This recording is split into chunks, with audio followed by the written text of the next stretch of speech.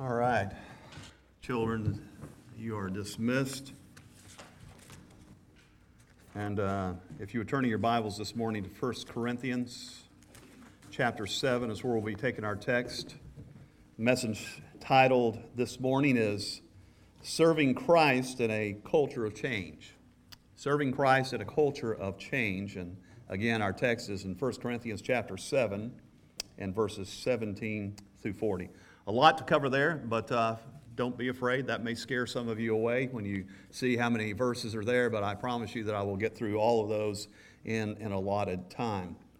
But let's pray this morning. We want to invoke God's blessing, His ability for us to understand the Scriptures this morning, for our hearts to be ready for that. So let's pray. Father, we come before you this morning, and again, Lord, what a privilege it is to be able to call you Father, and how often we take that for granted. God, we pray this morning that you would forgive us of our many sins, Lord, that you remind us, Lord, even as we're in your presence, of what a gracious God you are, that we are able to come before you right now.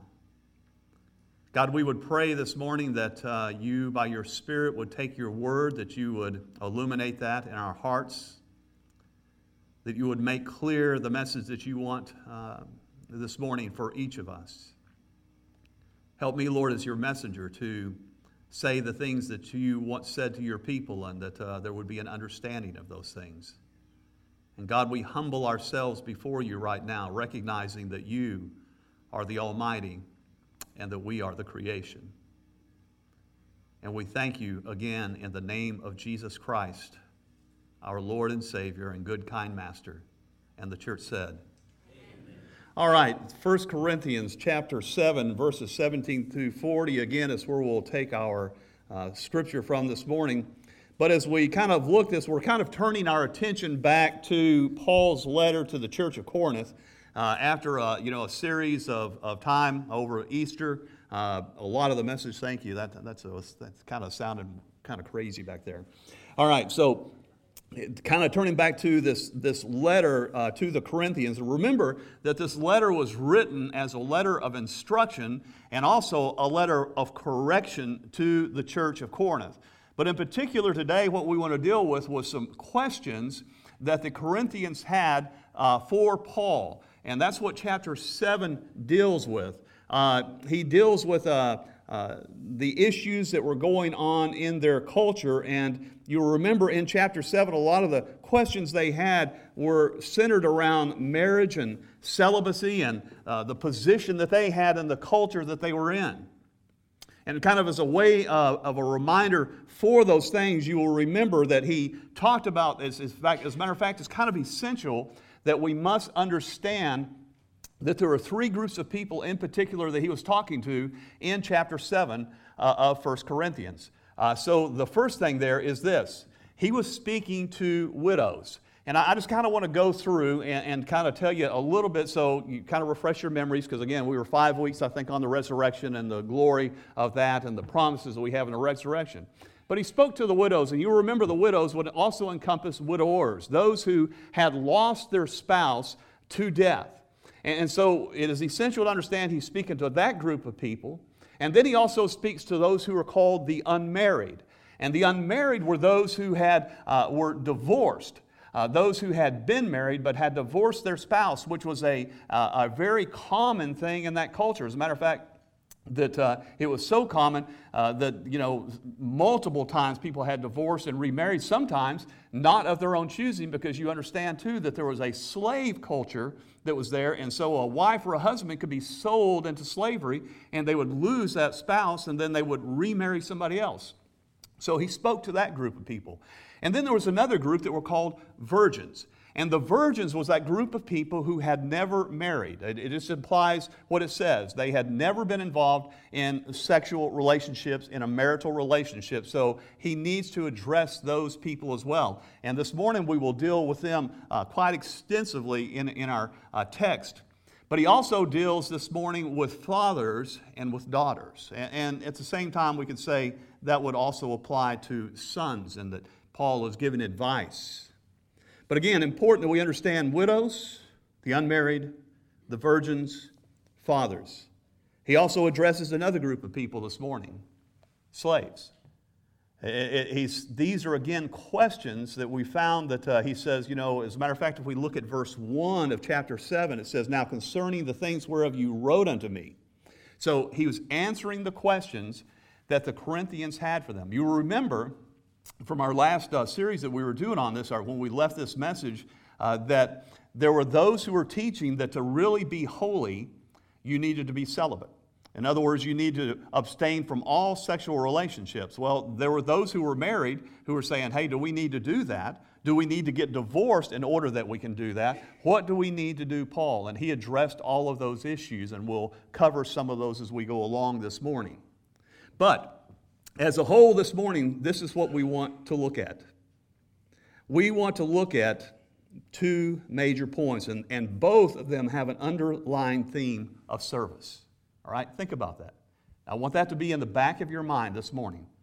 The underlying theme of the message this morning is serving Christ. As a matter of fact, the title, Serving Christ in a Culture of Change. And so this serving is this. Paul addresses serving Christ in their current calling, and he addressed serving Christ with a singular focus. Serving Christ in the current calling that they were in, where they were at that moment, and serving Christ with a singular focus. And so we'll take the first one there, and if we look at verses 17 through 24 of chapter 7, and let me just read those, and then we'll kind of go back and unpack a few things out of there. "But as God hath distributed to every man, as the Lord hath called every one, so let him walk, and so ordain I in all the churches. Is any man called circumcised? Let him not become uncircumcised. Is any man in uncircumcision? Let him not be circumcised. Circumcision is nothing, and uncircumcision is nothing, but the keeping of the commandments of God. Let every man abide in the same calling wherein he was called. Art thou called being a servant? Care not for it, but if thou mayest be made free, use it rather. For he that is called in the Lord being a servant is the Lord's freeman. Likewise also he that is called being free is Christ's servant. You are bought with a price, but you are not the servants of men. Brethren, let every man wherein he is called therein abide with God." So the first thing that we see here is serving Christ in their current calling. And the key to this point is found in verse 17. Paul is making clear that God calls us to walk in the place that he has put us. You grab that? Now everybody, just real quick, we're not going to go crazy here with the raising of our hands, but just raise your hands up to make sure that everybody is alive. All right, because it has a feeling this morning in here that we are preaching amongst the dead. So when we look at this, he further states that this is to be true in all the churches. This was a principle that he says that is not only true for the church at Corinth, but for all the churches. He says, this is what I teach in all the churches. Now, why is that important for us? If we're a Bible student, we need to understand this. If you're going to be true to understanding what the Bible says, you must always understand who it is written to, when it was written to them, and what are the circumstances. Because if we're not careful, we can start taking things out of context and trying to make them apply for us today. And that's not the case. Now, there may be some principles that will apply there that we will see this morning. As a matter of fact, I was telling Riley, this was, for me, a very difficult passage to study and then to kind of bridge from where they were at in that day to the place that we are at today. However, I believe that we will be bringing some things out that will help all of us.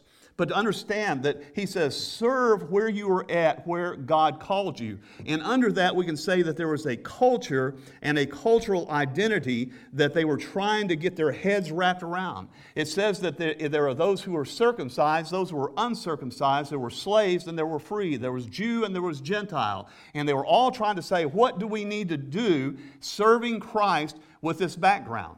As a matter of fact, and we don't need to go into the dynamics of circumcision and uncircumcision, but there were those who said, do we need to become circumcised in order to really serve Christ? And then there were others who saying, do we need to reverse that circumcision, which there was an operation that actually did that. And you had to understand the culture. There was a lot of the games where guys were not wearing Speedos back in that day. They were just wearing nothing when they were out there doing the Olympic Games. So all of this was playing in their minds and saying, what do we do?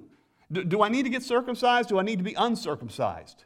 You see, they were trying to look at the culture and let the culture identify who they were in Christ rather than identifying in Christ in the middle of the culture that they were in. Did you grab that? You see, I think we still have that problem today. That there is an issue of us trying to fit into the culture rather than Christ being seen in the culture that we're in.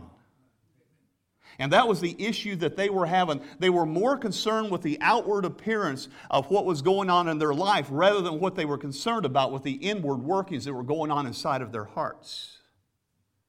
And Paul says, listen, circumcision or uncircumcision really doesn't matter. It has no place in the role of liberty in Christ. So there was a slave and the servant issue there. And I love what Paul says. He says, listen, if you're a slave, you just need to know that you're set free in Christ. And if you're free, you need to know that you're a slave to Christ. He says, but that's not your identity either. Here's the perspective that I believe that Paul is just trying to drive back to them. A proper perspective would be this: one of obedience and one of abiding in Christ. Can I say this morning that you are able to serve Christ no matter what country you're in, no matter what economy you're in, no matter what political affiliation is in charge of the country at that moment. You see, that's what Paul is trying to get across. It's not an issue of what's going on the outside. It's an issue of what's going on the inside.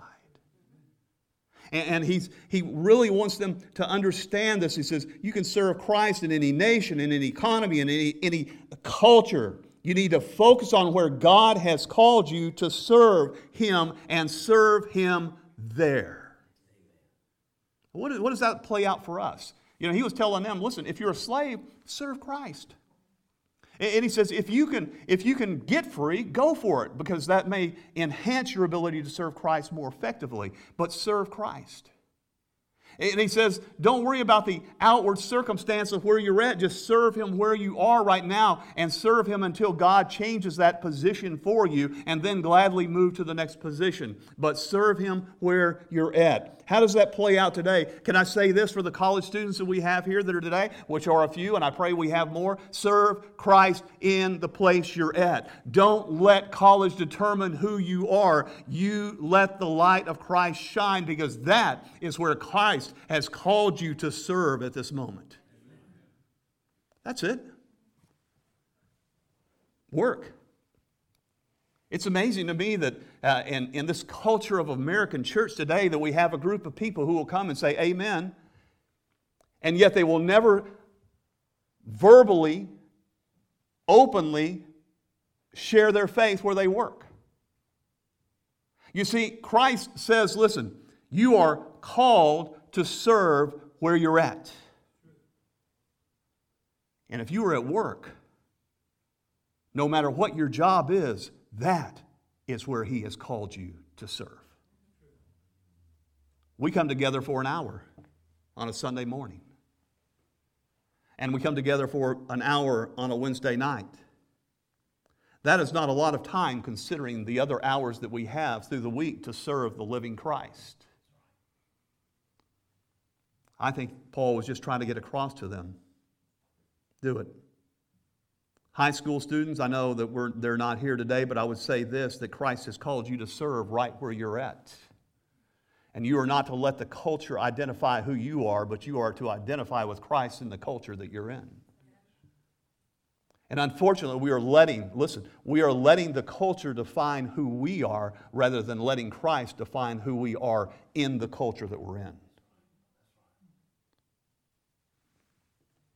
Recreation. It's amazing to me that we so willingly throw Christ over for our joys and our pleasures. John 15:5 says this, abide in me, and I will abide in you. And whoever abides in me bears much fruit. You see, the key to all of this, really what Paul says there, he says, verse 19, he says, circumcision is nothing and uncircumcision is nothing. But note what he says is something. But the keeping of the commandments of God. He said, you see, the outward appearance means absolutely nothing.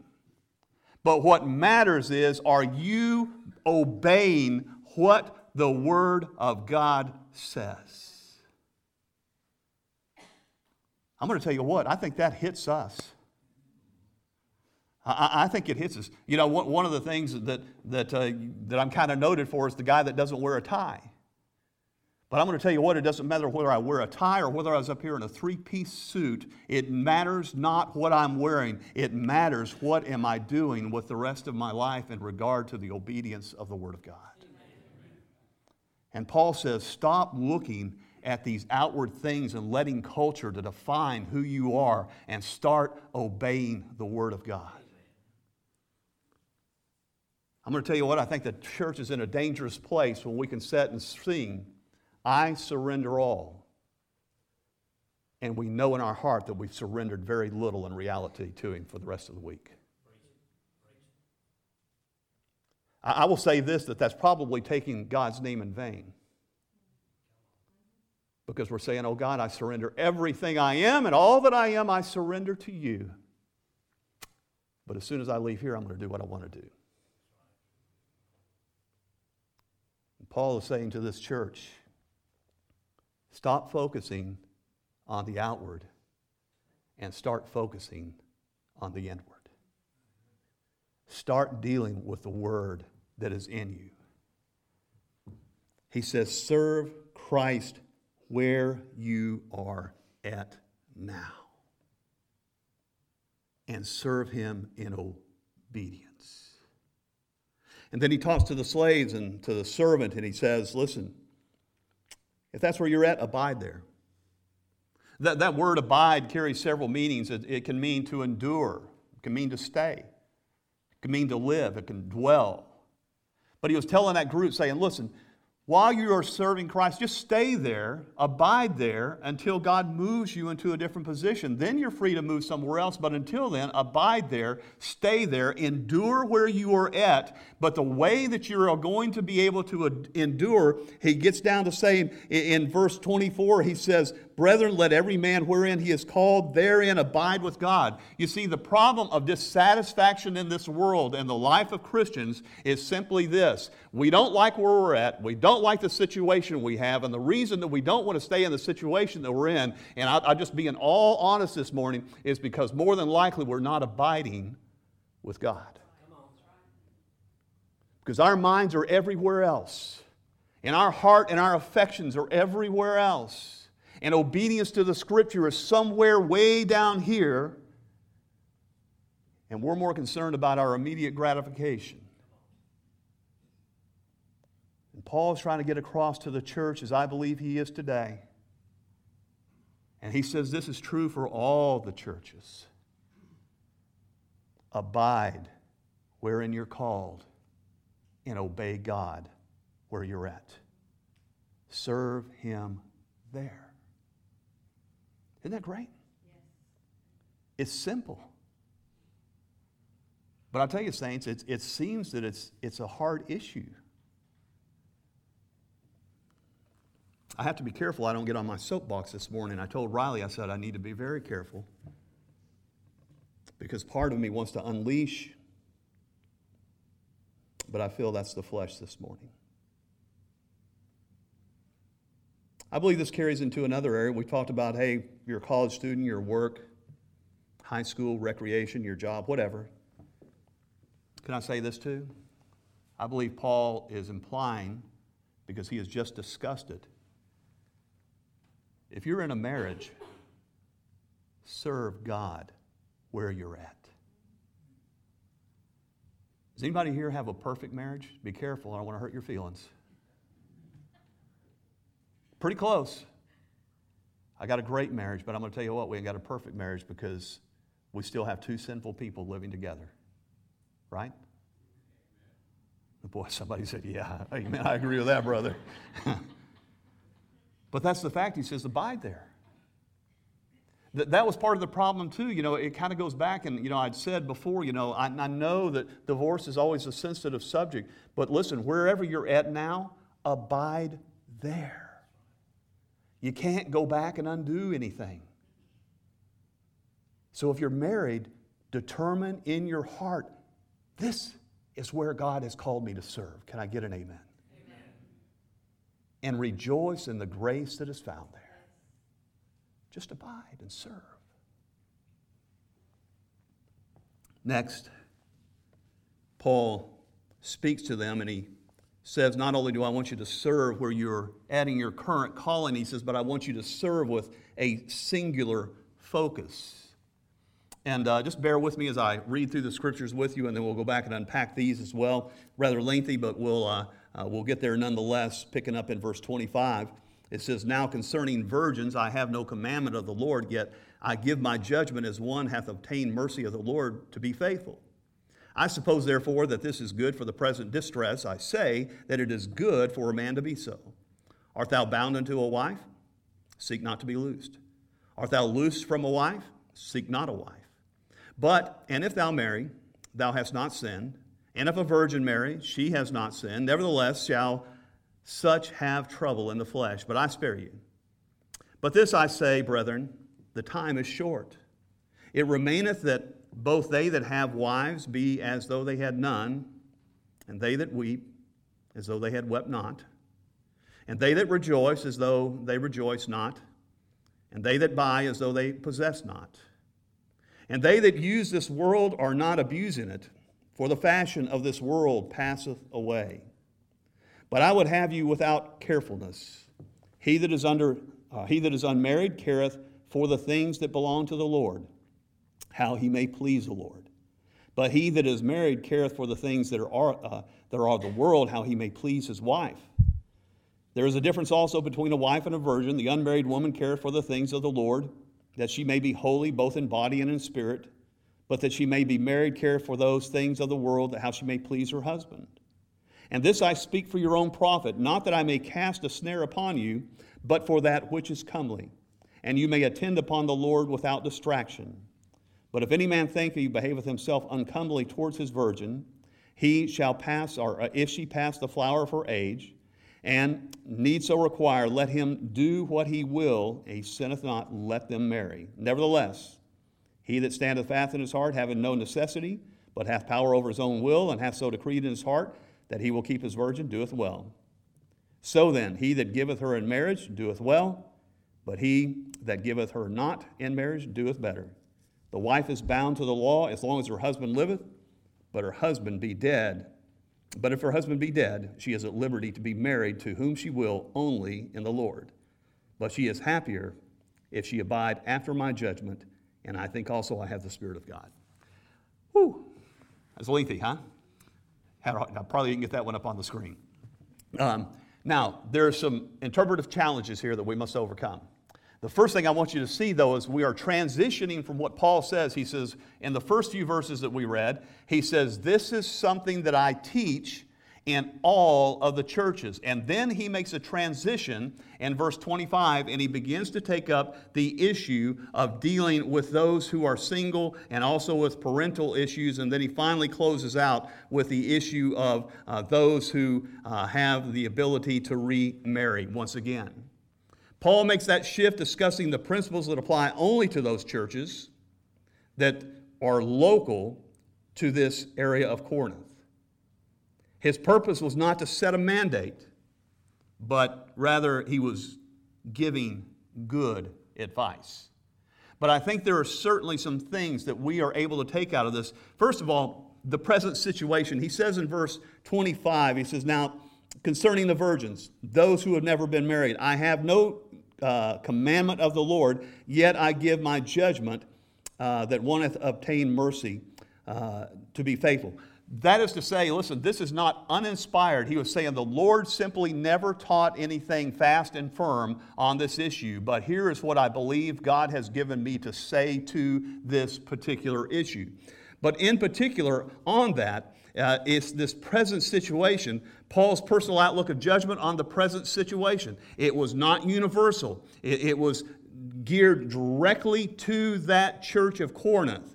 And it's always important to remember that we must determine, again, what I said earlier, who and why this was written to. It's written to both men and to women with a prospect of either marrying or being single. In this, he says, the present situation. He says, in this present situation. And this present situation involved, again, this is why it's so important for us. Because if you ever read this and go, man, I'm not sure what he is talking about here. Right? I mean, I'm just not sure what he is saying. Well, here's part of the history behind the present situation. Part of the present situation is that there had been a tremendous famine hit the area. And food was very, very scarce. And also one of the things that was beginning to happen in that culture was a tremendous persecution of Christians. And it just, I alluded to some of the things, not alluded, I just told you some of the things that were done to Christians in that day. But let me just refresh your mind on some of those things this morning. There were times when Christians were sewn into animal skins that had been skinned recently. They were sewn into animal skins, and then they were thrown out for the crowd to see wild dogs and other wild animals devour them as sport. That's the situation that they were facing. There were those Christians who were a little bit later after this was written, there were those Christians who were put in clothes that were soaked in wax and soaked in oil and put on a stake and lit on fire for Nero's court.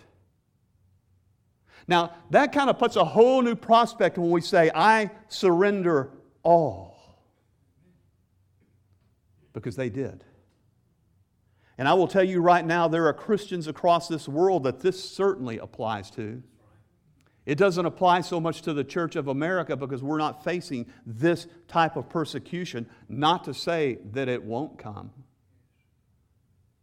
But it is to say this, that he was saying, listen, it is in my best judgment, and I believe that basically, I'm just paraphrasing, in my best judgment on this, this is what I think. If you are unmarried, stay unmarried.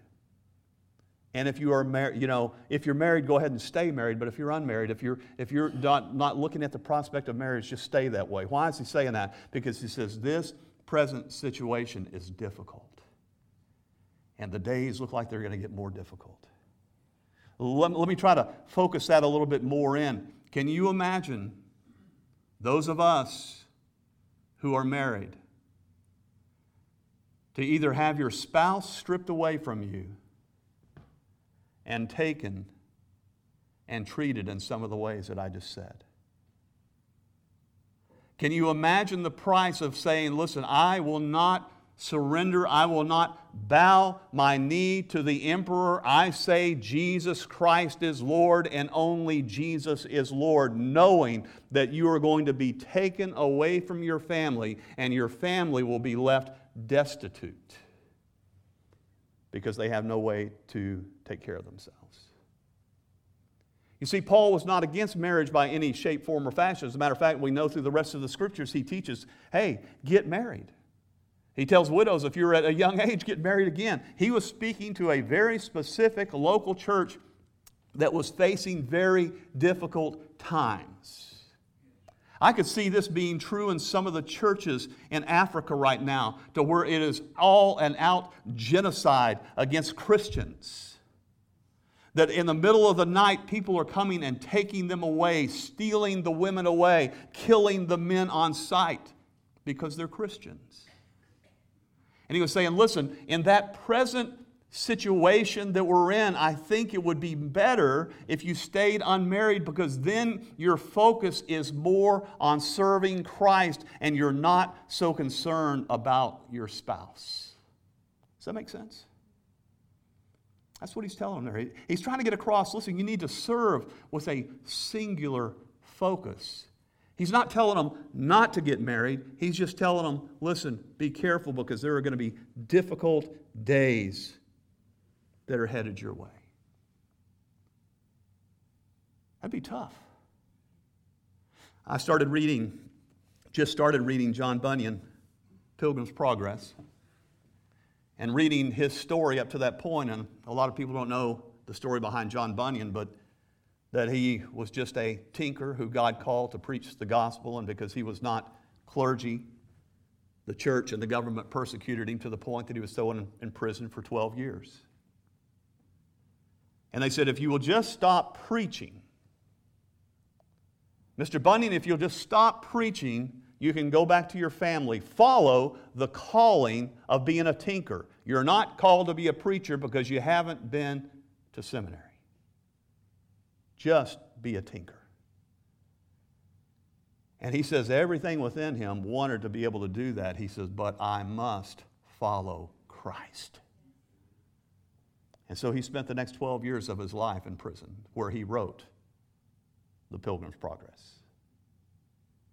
But his heart, because he left behind a wife and 4 children, one of which was blind, while he was in prison. That'd be a tough decision. I mean, just be honest with yourself right now. I know I've searched my heart and saying that would be a hard thing to do. And I would say, oh God, give me grace to be that bold in the faith. That if that day ever comes, that I would be bold enough to say, no, I will choose Christ even over my wife. You see, that was Paul was saying, listen, that's where you're at, folks. He says, so don't rush into being married, because your heart is going to be pulled 2 different ways. He says, but you need to serve Christ with an undevoted attention. And can I tell you, that's just as true today for us as it is for them.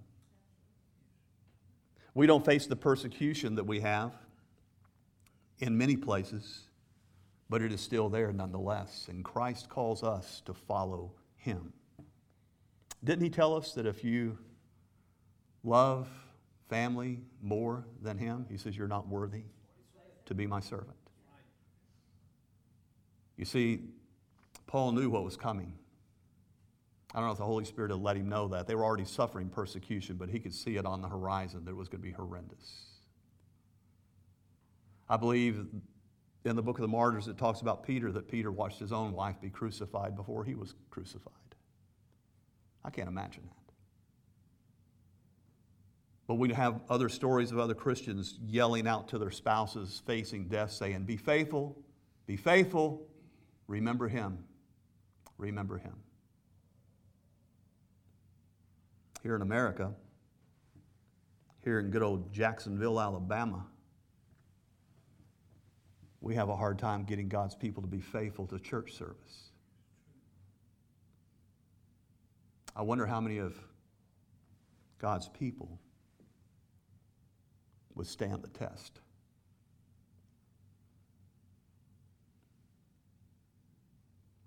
He says not only is the present situation here, there's a problem with the flesh. Look at verse 28. But if thou marry, thou hast not sinned. He says, hey, look, if you marry, don't worry about it. You're good. But you just need to understand this. He says, if you marry, there is going to be a problem with the flesh. What is he talking about there? Anybody here been married a minute or more?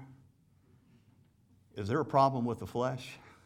Because we got 2 sinful people living together, and it brings its own set of problems. Can I tell you, if you're not married, I want to tell you this, that when you get married, I want to give you an eye-opener here.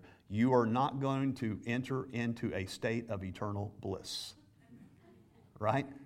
Because almost everybody that is married, after they got married, at some point, you may not admit it aloud, but I will tell you that most of us probably went, what in the world have I done? Because now, it's not about just living for you. It's about living for that other person.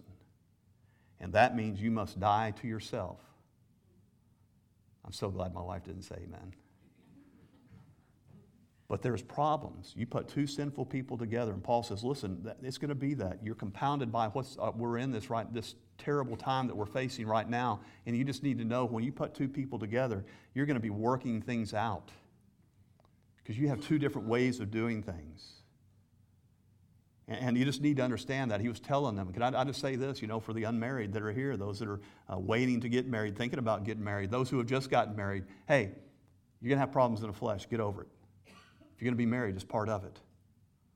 Suck it up, buttercup. Get on with life. And that's what Paul is saying. That's fine if you want to get married, but just know that there are going to be some problems. Trouble in the flesh. It's not continual bliss. Marriage is not escaping the problems of the world, but the world compounds the problems that you face. Then there was the problem of devotion in verses 29 through 35. I won't read those again, but he says in this, he says, time is short. What is he talking about there? Any of us that have a little bit of gray in our hair can understand what James said. He says, life is like a vapor. It is here one moment, and the wind blows it away. Right? Oh, isn't it amazing how quickly this life has gone? And he's trying to get across and saying, listen, he says, you need to understand this world is passing away. And when it comes to that, there is going to be a time that there is not even going to be marriage. Now, I hope, when I get to heaven, that Ann still wants to hang out with me some. She's my best friend here on earth, and I certainly hope that carries over into heaven. And that we get to enjoy the things of heaven together. But the fact is, the Bible says that there's neither marriage nor the giving of marriage in heaven. But the joy and the bliss that we experience in marriage will be accelerated beyond our wildest imagination as we enjoy that with our friends. And hopefully your spouse is your best friend. Can I get an amen? Men, this is a great place to say amen. You will do well. You will do well to say that. All right. So he says, life is short on this earth. The ways of this world are short in itself. But marriage can also cause a division of service. It is here that the singular focus is challenged. He says that married people need to live, in a sense, as though they were not, in regard to the Lord. And what is he saying there? He's simply saying, listen, your focus needs to be so singular on serving Christ that your spouse, and I will add this, your children become secondary. He says, look at it. Let me find it here.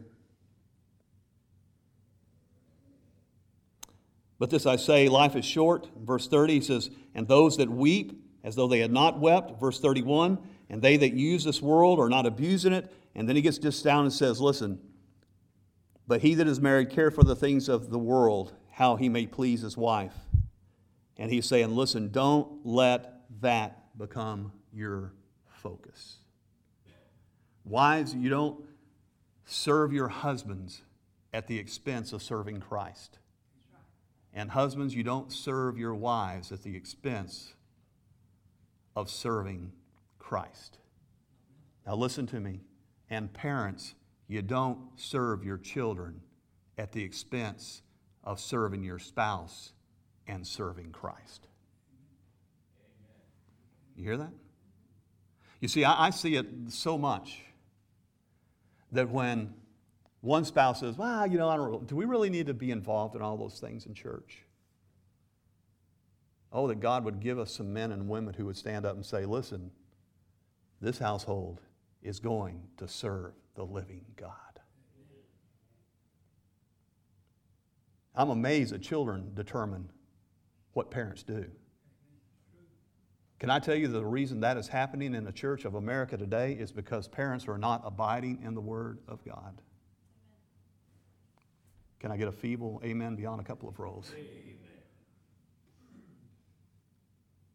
That we allow children to dictate what goes on in the home rather than the Word of God dictating what's in our hearts, and then we dictate what goes on in the home. You can do it in love. Absolutely need to do it in love. But that also goes with the spouse. Now, I will say that there's a caveat in here that women come under the authority of man in the Scripture, and I know a lot of women don't like to hear that today. But I tell you what, if a husband says, I will not allow you to go to church, you serve Christ right where you're at. Take on the servant heart. Pray to God about your husband. Don't talk to your husband about God, and let God make the change in his heart. Right? But don't stop serving Him. And parents, stop letting everything else take precedence over serving God. I saw something on Facebook that says there's like a tiny, tiny percentage of a chance that a kid's going to be a professional athlete.